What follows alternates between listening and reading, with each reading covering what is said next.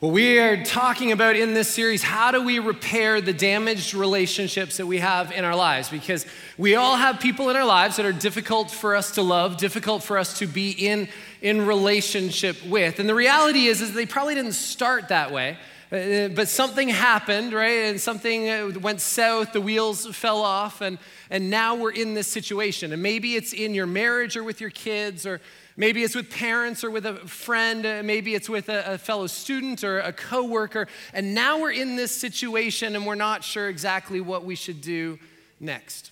Some of you are familiar with the part of my story. Laura and I are both Canadian. We moved to the U.S. in 2000, and so when we did that, when we made that decision, we left all of our family behind in Canada. In fact, I went home on Wednesday. I flew home for my mom's 70th birthday. It was 43 degrees just outside of Toronto, and I flew back on Thursday, right? I was like, I'm done. I left my family again. I'm like, I can't do the cold anymore. I've got to live where it's a lot warmer. And here's one of the cool things for us. Everywhere we've moved, God has provided family for us, right? It's an incredible thing, and it's actually one of the perks of moving a lot is that you get to choose your family. And so you get to kind of walk around and go, hey, we love you, and I love you not so much, right? And so you get to choose that. Now, let me just ask you this by show of hands. How many of you have someone in your family that you would love to get rid of and swap out for someone else? It's okay. It's all right to keep your hands up, because if you don't have your hand up, that may be you, right? You may be the relative that someone is trying to move out. And so that's just part of the deal. Now, when we moved to California the first time, God provided that family for us immediately. In fact, it was even during the interview. And we connected with this family right away. And I'm going to name him John to protect the. Well, actually, he's guilty. He's not even innocent. But in this story, he's guilty. But I'm going to change his name because he's a real person, and he's a pastor somewhere, and this is going on the internet. And so that just should be how we do things that way. And so John and I, we connected very quickly.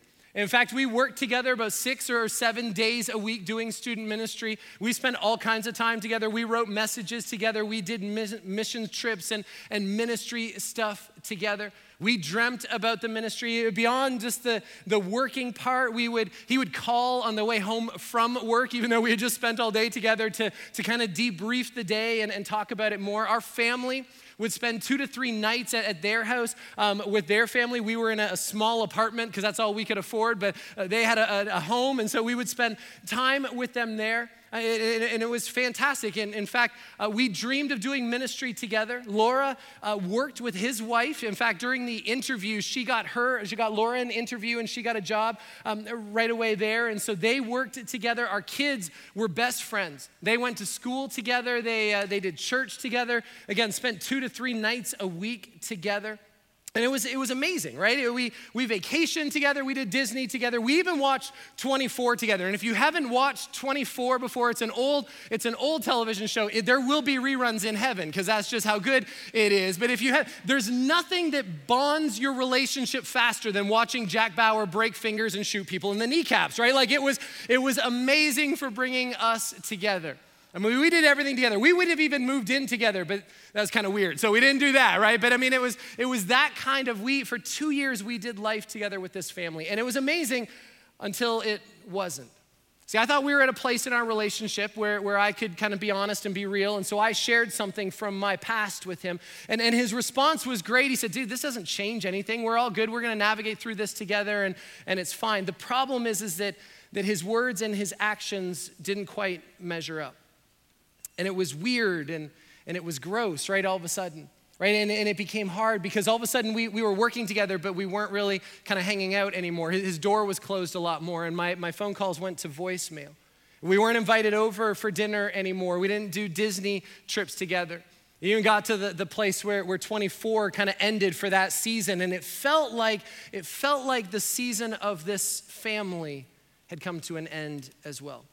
And nothing that I did seemed to fix it. We'd run into each other at work on an annual basis or regular basis, right? And I'd ask him, I'm like, dude, what can I do? How can I fix this? He was like, oh no, there's nothing wrong.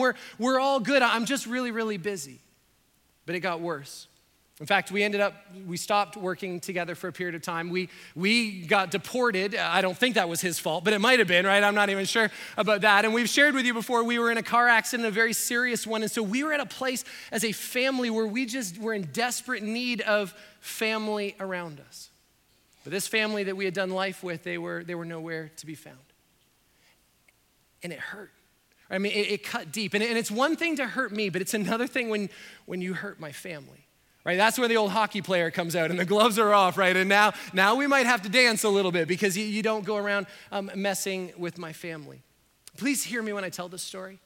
I recognize for many of you, maybe even all of you, that you've suffered through things that are far worse than this. Maybe for you, it's in the context of your marriage. Maybe your vows, for better or for worse, meant nothing to your spouse. Maybe for you, it's in the context of a family member who had a habit that was under control until it wasn't under control and blew up your family. Maybe it's a kid who thinks that their way is better than your way, or a parent that walked away and abandoned you. Maybe it's a friend you trusted as so much secrets with, so much of your life with, and they basically turned around and made it Insta everything, right? And now it's out there for everyone to see. Maybe it's a boss that keeps skipping over you when it comes to promotions. Maybe it's a student that took your work and claimed it as their own. Maybe you were abused and you didn't do anything to deserve that. And yet nothing in your life seems to remove the pain. Nothing takes care of the scars. Nothing changes the memories. So we've all been there. Maybe it's just different names or different details, but the results are the same. The pain and the hurt, the anger, the bitterness, the resentment, the betrayal. And the results from that are the same as well. See, when we're wounded, when someone hurts us, we have this sense in our lives, like someone, the person that hurt us, that they're now indebted to us. Right, that they've done something that now is requiring a debt to be paid, that something has been taken from us. And we show that. We show that when we make statements like, you owe me an apology, right? And that word owe shows up. Maybe it's a boss that again, it doesn't feel like they're giving you the respect that you deserve, right? And they owe you. Or maybe it's a spouse that's not being as sensitive to your needs as you need them to be, and it begins to build up inside of you. And we get to this place where we now have develop these IRS relationships. And what I mean by that is it's I require something, right? I require something from you and I'm here to collect, right? Like I want something back from you because of what you've taken from me. And so what do? We begin to build our case, don't we? And we begin to have those imaginary conversations in our mind. Don't you love those conversations? They're so great because you win all the time, right? In those conversations in your mind. In 22 years of marriage, right? The conversations that I have in my mind have never played out the same way in my relationship with Laura. I am O for every time, every time, right? It's never gone that same way. But in our mind, right, when we present our case to that person that hurt us, when we share with them everything that they did to us and we give them those details, they're going to come to our side. They're going to beg for our forgiveness. They're going to beg for things to be made right again. But until that person comes crawling back, until they're back in our lives, until they apologize for what it is that they've done, when we're reminded of that pain and of that hurt, right, it takes us to a dark place. And then one day, maybe you're sharing with someone, and you're sharing that hurt with a friend and what it is that you've gone through, and they remind you that as a Christ follower, you shouldn't feel that way. And they throw the F word at you, forgive. And you want to throw an F word back at them. Forget it, right? Forget it. If you had a different F word that you need to apologize to Jesus, right? Because that's a whole other, that's a whole different thing right there, if that's it. And it's hard because when you hear that you need to forgive, it just doesn't make any sense, right? Because you're the victim, right? You don't owe them. Why would you do them the favor of forgiving them? You're the one that had something taken from you. They owe you. You don't owe them. And so you continue to hold on to that anger, and you continue to hold on to that hostility, and the bitterness and the hardness sets in. And you're going to wait it out. Right? You're going to wait it out until they come begging for forgiveness from you. See, the problem is is that deep down as a follower of Jesus, we know that that's not the right way to respond. That's not the way that we should feel. But what we do is we take all of this emotion, right, and we just try to stuff it down, and we try to pretend that it's not there, and we try to be in control of it. The problem is that it is still there, and it's lurking right below the surface. Or the opposite happens, is that it begins to outflow over our lives, right? It comes out of us like a volcano, and it pours out onto the people that are closest to us. People that didn't do anything wrong, people that don't deserve it. And yet they're the ones that get that emotional baggage that flows from us. Any Star Wars fans here? Star Wars fans? Do you remember the scene from the Force Awakens? I think that was the last one. I'm not 100% sure. There's a lot of those movies. But in it, Han Solo is there, right? And he's having a conversation with his son, Ben Solo. And Ben has been on the dark side, right? And so there's this confrontation that's happening. And here's what Han says. He says, "It's not too late. Come home, I miss you." And here's what his son says back to him. He says, "I'm being torn apart. I want to be free of this pain. I know what I have to do, but I don't know if I have the strength to do it. Will you help me?" And his father responds, "Yes, anything." Right? And I remember watching the movie, and I remember at that point like thinking, man, this is it. The father and son, they're coming together, the light side and the dark side. And I remember thinking like, reunited and it feels so good, right? And I don't even know if that's really the meaning of the song, but I remember thinking like, this is fantastic. And then all of a sudden it pans in on the son, on Ben Solo, and you hear vroom, which is his lightsaber going right through the heart of his father. And I thought, man, how many of us feel that same way? That I want to be free of this pain, right? I know what I need to do. I just don't know if I have the strength to do it. And then we just go ahead and we just lightsaber right through people. And we cut them down. And sometimes we try to cause pain in the lives of others. So what do we do with that? Right? What if there was a way? What if there was a way in which we could deal with the people who have hurt us in our lives and we could actually forgive them? What if I could convince you there was a way that would actually make it worth it? And what if I could give you a way to do it? If you have your Bible, I'd love for you to turn with me to Matthew chapter 18. And if you didn't bring a Bible, that's okay. You can follow along on the side screen with us, or you can download our app as well, and we've got some notes there. Let me give you a little bit of the story of what's happening as you turn to Matthew 18. One day, Jesus is talking with a group of people, and he's trying to explain to them a process of how you begin to restore a relationship between two individuals that's broken. And while he's talking, right, Peter is there, one of his disciples, and he's listening to Jesus. And Jesus must have said something that reminded him of something that was going on in Peter's own life. Because Peter asks a question, right? And from this question, I'm assuming that someone has offended Peter, someone has hurt him. And it's not just once, it's over and over and over again.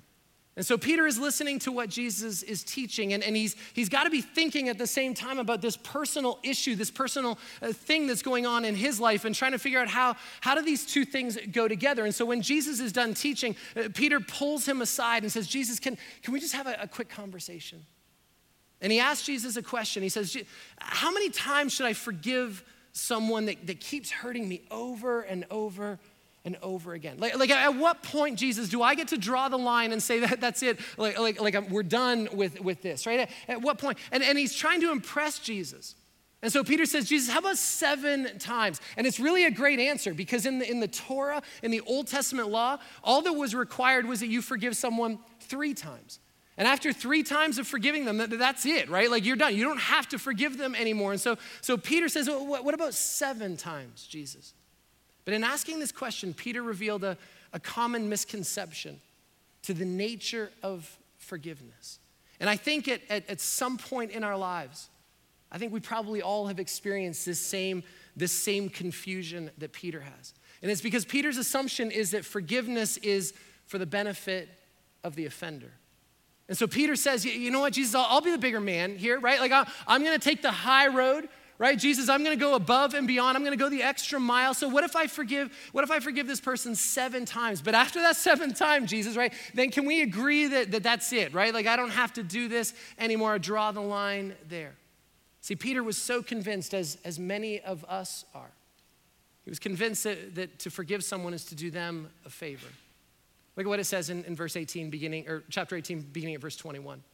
Then Peter came to Jesus and asked, Lord, how many times shall I forgive my brother or sister who sins against me? Up to 7 times? And Jesus answered, I tell you not 7 times, but 77 times. Therefore, the kingdom of heaven is like a king who wanted to settle accounts with his servants. And as he began the settlement, a man who owed him 10,000 bags of gold was brought to him. And since he was not able to pay, the master ordered that he and his wife and his children and all that he had be sold to repay the debt. And at this, the servant fell on his knees before him. Be patient with me, he begged, and I will pay back everything. And the servant's master took pity on him and canceled the debt and let him go. But when the servant went outside, he found one of his fellow servants who owed him 100 silver coins. And he grabbed him and he began to choke him. Pay back what you owe me, he demanded. And his fellow servant fell to his knees and begged him, be patient with me and I will pay it back. But he refused. And instead he went off and had the man thrown into prison until he could pay the debt. And when the other servants saw what had happened, they were outraged. And when they told their master everything that had happened. And then the master called the servant in and he said, you wicked servant. He said, I canceled all that debt of yours because you begged me to. Shouldn't you have had mercy on your fellow servant just as I had on you? And in anger, his master handed him over to the jailers to be tortured until he should pay back all that he owed. Now, we don't really know what Peter was thinking at this moment, but my guess is that halfway through the story, right, Peter realizes that this isn't going the way he wanted it to go, right? Like this story isn't working out to his advantage anymore. It was very clear in this story that God is the king, right? God is the master. God's the one in charge, which means that Peter is the wicked servant in the story. Peter is the one that has had a great debt forgiven, and Peter is also the one who has refused to forgive someone of a so much smaller debt in comparison. And Peter may not have been a genius, right? But he got it. He understood that the moral of this story is that he has to forgive every single time he's hurt, every single time that he is offended. And if he doesn't, then God's coming after him, right? And I'm sure Peter's next thought was the same thought that probably most of us are having right now, which is, that's not fair, right? And Peter's thinking, time out, Jesus, I think you misunderstood me, right? Like, I'm the victim here. I'm the victim. I already have someone that's making my life miserable, right? Like, I already have someone that's hurting me. And what you're saying is that if I don't take the high road, if I don't forgive, that you're going to come after me too, right? Like, both of you are now coming after me. But notice how Jesus wraps up this parable. Verse 35, he says this is how my heavenly Father will treat each of you, unless you forgive your brother or sister from your heart. End of story, right? It just ends there. And I think Peter's probably sorry that he brought the whole thing up, right? Like he probably is at a place where he's like, I'm not going to ask Jesus questions anymore, right? Because this isn't good. And we smile, but I think for many of us, we're in a place, right? We're here this weekend and we've gone through incredible hurt and incredible pain. In fact, if I were to bring you up on stage and you were to share what that is, right, and share that with everybody, we would all come alongside and understand that yeah, you should be mad. You should be angry. You have every right to feel the way that you feel because of what that person did to you. But look at what Jesus says here. And please be clear with this. This isn't me, right? Because if this was Donnie, right? Donnie would be like, yeah, you should feel the way that you feel, right? Like they did hurt you. You should get them back, right? Like you go get them. I'm going to look over here. You go do what you got to do. Tell me when you're done. And because that's what I would want to do. But look at what Jesus says. He says, you've got to forgive or I won't forgive you. And so God takes this whole forgiving others thing very, very seriously. In fact, do you remember the Lord's Prayer? Do you remember that? There's a time where Jesus' disciples, they're hanging around and they're watching Jesus. And Jesus, when he prays, there's something incredible about the way that Jesus prayed. And so his disciples were like, Jesus, will you teach us how to pray like that? I mean, your connection with God and the power and the authority of that, will you just teach us to pray that way? For many of us, we used to say this prayer in school. Or maybe you said it on your football team before you went out to the field, right? And it's in Matthew chapter 6, verse 9, and it says this, our Father in heaven, hallowed be your name, your kingdom come, your will be done on earth as it is in heaven. Give us today our daily bread and forgive us our debts, or maybe you used to say trespasses, right? As we also have forgiven our debtors. And lead us not into temptation, but deliver us from the evil one. Do you remember that? You remember praying that? See, we usually stopped right there, right? That's kind of where the end of the prayer came, but we don't usually look at what Jesus said immediately after. Look at verse 14. For if you forgive other people when they sin against you, your heavenly Father will also forgive you. But if you do not forgive others their sins, your Father will not forgive your sins. Right? Of all the things in the prayer, this is the thing that Jesus really thinks is important to highlight and to focus on. See, forgiveness is optional unless you want God's forgiveness, right? And then it's not so optional. See, I can give you all kinds of reasons of why forgiveness would benefit your health, and I can give you some Dr. Phil-isms of how it might make your life better and stuff. But the most important reason is simply because God forgave us, and Jesus tells us that we need to, in response to that, forgive others. But they didn't ask for it. No, they didn't. But neither did you. Right? I mean, God went first, right? We just had Easter a couple weeks ago, and we talked about that. When Jesus went to the cross, and when he hung on that cross, he said, I'm giving you my life in exchange for your sin. I'm taking your sin, giving you my perfection. I'm forgiving you of everything, right? Jesus went first before you asked for it. But Donnie, they don't deserve it. No, but neither did you when God forgave you. There was nothing you could do to earn it. You didn't deserve God's forgiveness.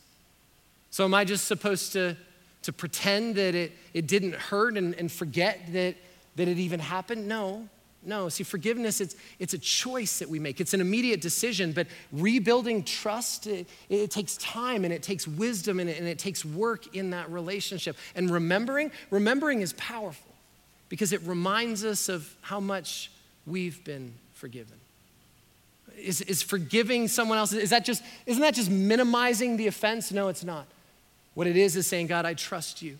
I trust that you're gonna work out the whole justice thing in this. My job isn't to get even. My job isn't to get justice. God, that's your job to figure all of that out. Look at what Paul said in Ephesians 4, verse 32. Be kind and compassionate to one another, forgiving each other just as in Christ God forgave you. Which leads for hopefully all of us to one more F word, which is fine. Fine, right? Like I get it. But okay, let me ask this question: How do I do it? Right? How do I do it? I get that I'm supposed to forgive, and how do I actually go about doing it? See, I think forgiveness is a lot like vacuuming. Hear me with this, right? When you're vacuuming, how many of you think it's important to have straight lines when you're vacuuming, right? They've all got to be parallel, and that's the craziest thing I've ever heard, right? Like, that doesn't matter. Mowing the lawn, yes, those lines have to be straight, right? But vacuuming's not that big a deal, right? But Laura made a vacuuming deal with me recently, and she said, hey, what if we do this? What if I clean downstairs and you vacuum upstairs? And so I had to think about it because there's more carpet upstairs, but we have less guests that are upstairs, right? Which means that I probably don't have to do it as often. And so it felt like a good deal, and I agreed, and I said yes. Then she told me that she had just bought one of those robot vacuums for downstairs, right?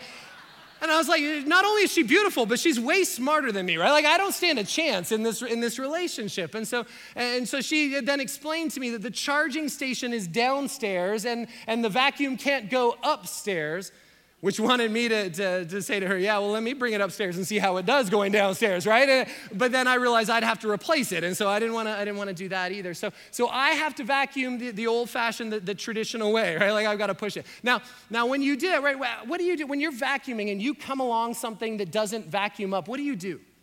You try it from a different angle, right? Like you come at it from this side and it's still not working. So then you try it from this way and it still doesn't work. So then what do you do when there's something that's stuck there? You bend over and you pick it up and you what? You look at it, right? And then what do we do with that?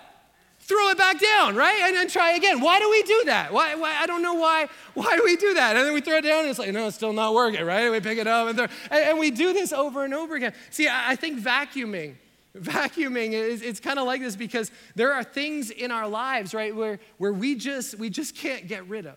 We just can't get rid of those things on our own. And so what do we do? Right? What do we do with this? Let me give you a couple things. Let me give you 3 steps. 3 steps in how you can begin to move forward in this process of forgiveness. The first is this, is you pray for the person that hurt you. See, Jesus told us that we need to forgive. And so how do we do that? Well, Jesus told us how to do it as well. He told us that we need to pray for those that hurt us. Look at Luke chapter 6, verse 28. He said this, bless those who curse you and pray for those that hurt you. And I remember right in my whole John situation, I remember when I read that, I remember thinking, okay, God, all right, I'll pray for John if that's what you want me to do. I'll pray. And so I started praying for him. God, I want you to do something to him, right? Like give him hemorrhoids, right? Like that's what I want. In Jesus' name, give him the roids, right? That's what I want you to do, right? I name it and claim it. That's what you want me to pray, God? That's what I'm praying. And so there it is. It's in front of you. But that's not exactly what Jesus meant, right? And he's very serious about this because look what he also said in Matthew chapter 5, verse 43. He said, you've heard it said, love your neighbor and hate your enemy. And we're all like, yeah, I'm down with that. But here's Jesus being Jesus again, right? Jesus says this, but I tell you, love your enemies and pray for those who persecute you. And I remember, right, when I read that verse, it just began to change things for me. See, instead of praying, God, would you do something to him? Now I know that I need to pray, God, would you do something in him? Or maybe it's even, God, would you do something for him? And over time, right, the more that I began to pray this, my heart began to soften and I was genuinely able to begin to pray for him. And I know for some of you, you've been around church for a while, right? And you're just like, yeah, but that's just Jesus being Jesus, right? I get it, love your enemies. But you have to understand that if you were around in first century when Jesus said this, that's not how you would have responded. In fact, this was so shocking, right? It was so countercultural what Jesus is saying. Because in the crowd, in that audience, there are Romans that are there. And the Romans, they worship the God of revenge. And it wasn't just like get you back for doing something. Like it was times 10, right? Like it was like revenge on steroids, right? Like you're gonna get it from us. And so that's part of his audience. The rest were the Jewish people. And they believed in the Old Testament law, which was very clear. Eye for an eye, tooth for a tooth, blood for blood. Right? And so if you took something from me, man, I'm taking something back from you. If you hit me, I'm gonna hit you. You hurt me, I'm gonna hurt you. Someone flips you off when you're driving, right? Like you're getting the double birds back. That's what you're getting in response, right? Peel the banana, that's what you're getting right now in response. Like that's it. This is why I don't have a Hope bumper sticker on my car, right, when I'm driving because of that. Because it's like I'll show you where to, and I need to holster that finger, right, like and put it back there. Because Jesus says, no, that's not how we're going to deal with this. You need to love your enemy. I want you to think about that person right now, right? That person that hurt you. And it's not hard because you've been thinking about them for the past like 20 minutes, right? Like they've been in your mind. And now I want you just to simply love them. Invite them over for dinner this week. Or maybe it's you're gonna sit down with them and watch the Canes in their next playoff game. Or maybe you just can't be with them, but maybe it's I'm gonna write them a letter. And I'm gonna tell them that I've forgiven them. See, Jesus says, I know what they did to you. And I know how you feel about this. But if someone hurts you, you pray for them. Someone takes advantage of you, you pray for them. Someone gossips about you, pray for them. Someone lies to you, pray for them. Someone took something of significance from you, you pray for them. Someone abused you, pray for them. Why did Jesus say this? And there's probably dozens of reasons, right? But I think a big part of it is that a right response determines a right result. See, when my heart is right, then I'm gonna make right decisions. But if you're sitting around waiting until you feel like forgiving that person, it's never gonna happen. Right? You're never gonna feel like it. You're never gonna do it. And so what praying does is it puts us in a place where God can begin to work in your heart. My relationship with John, when I realized that I had to forgive him, I started with prayer. And I'll be honest with you, this took weeks of me walking and praying and walking and praying and walking and praying. Because when I first started, I couldn't even say his name. Right? It was so hurt. I couldn't even say his name. And so my first prayer literally was, God, would you help me to say his name? God, will you just help me to be able to say his name? And eventually I got to that place where I was able to say his name, but every time I said his name, it was so filled with anger. And then my next prayer was, okay, God, will you help me to stop being angry? And eventually I got to the place, right, where I could say his name and there wasn't an emotional response that came with it until I heard someone say his name, or until I saw him from a distance at church, right? And all of a sudden the temperature would begin to go up and I felt like I was beginning to turn green a little bit, right? Like a Hulk smash, right? Like I'm thinking like I'm not there yet. I'm not there yet. And I'd have to go back and start praying all over again. But eventually I got there.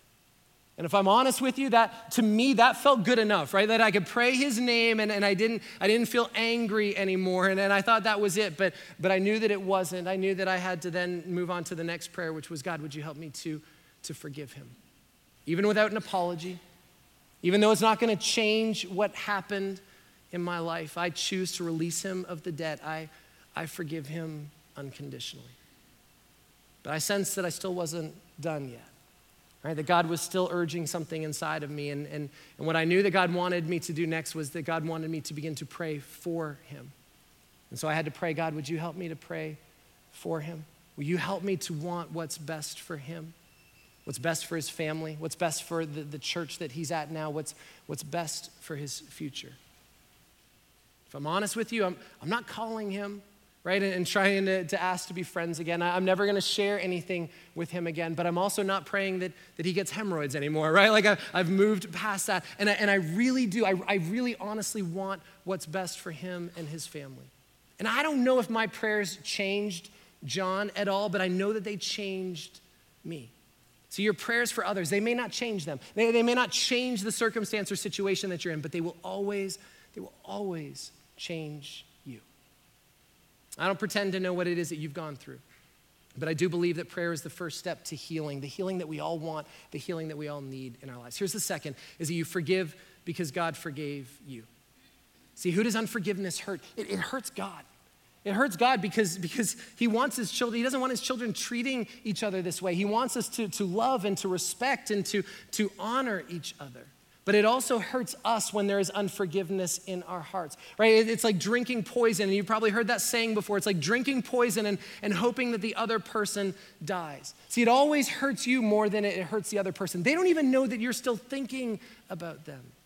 And when we live with bitterness and resentment, with hatred in our hearts, then that wound is still infected and it remains infected in us. See, when we put our trust in Jesus, what God did is incredible, right? Because it's not that it's more than even just being forgiven. All of our sins are wiped out.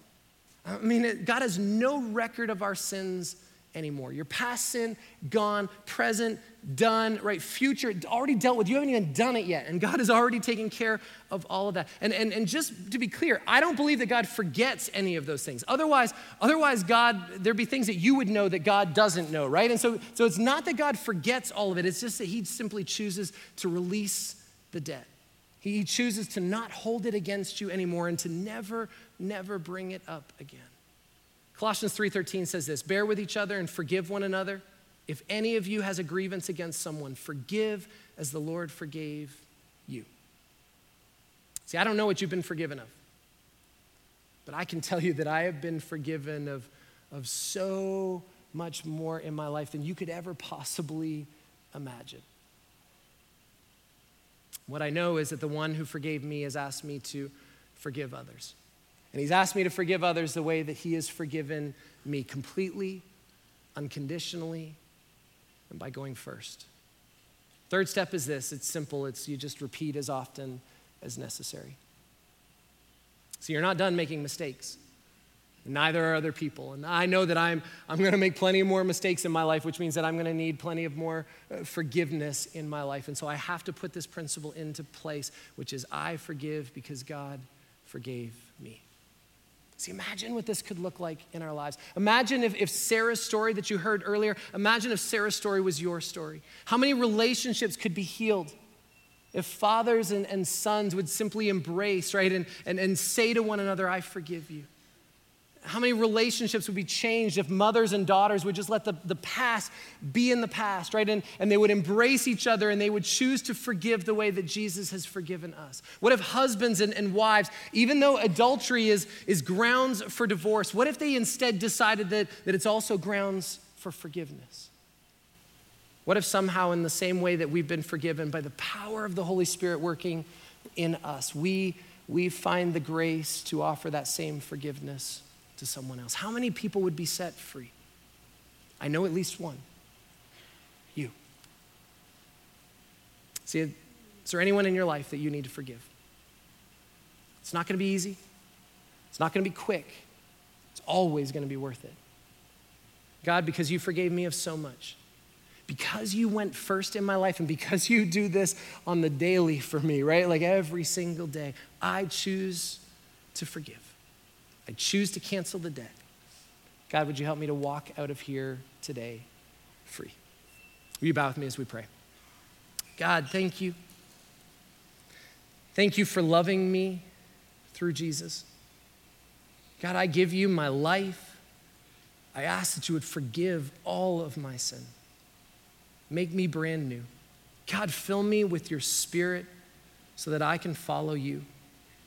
God, my life is not mine. I give it to you. Father, I ask that you would help me to forgive in the same way that you have forgiven me. God, would you give me the courage and the strength to deal with this issue in my life? God, would you help me to prayerfully forgive anyone that has hurt me?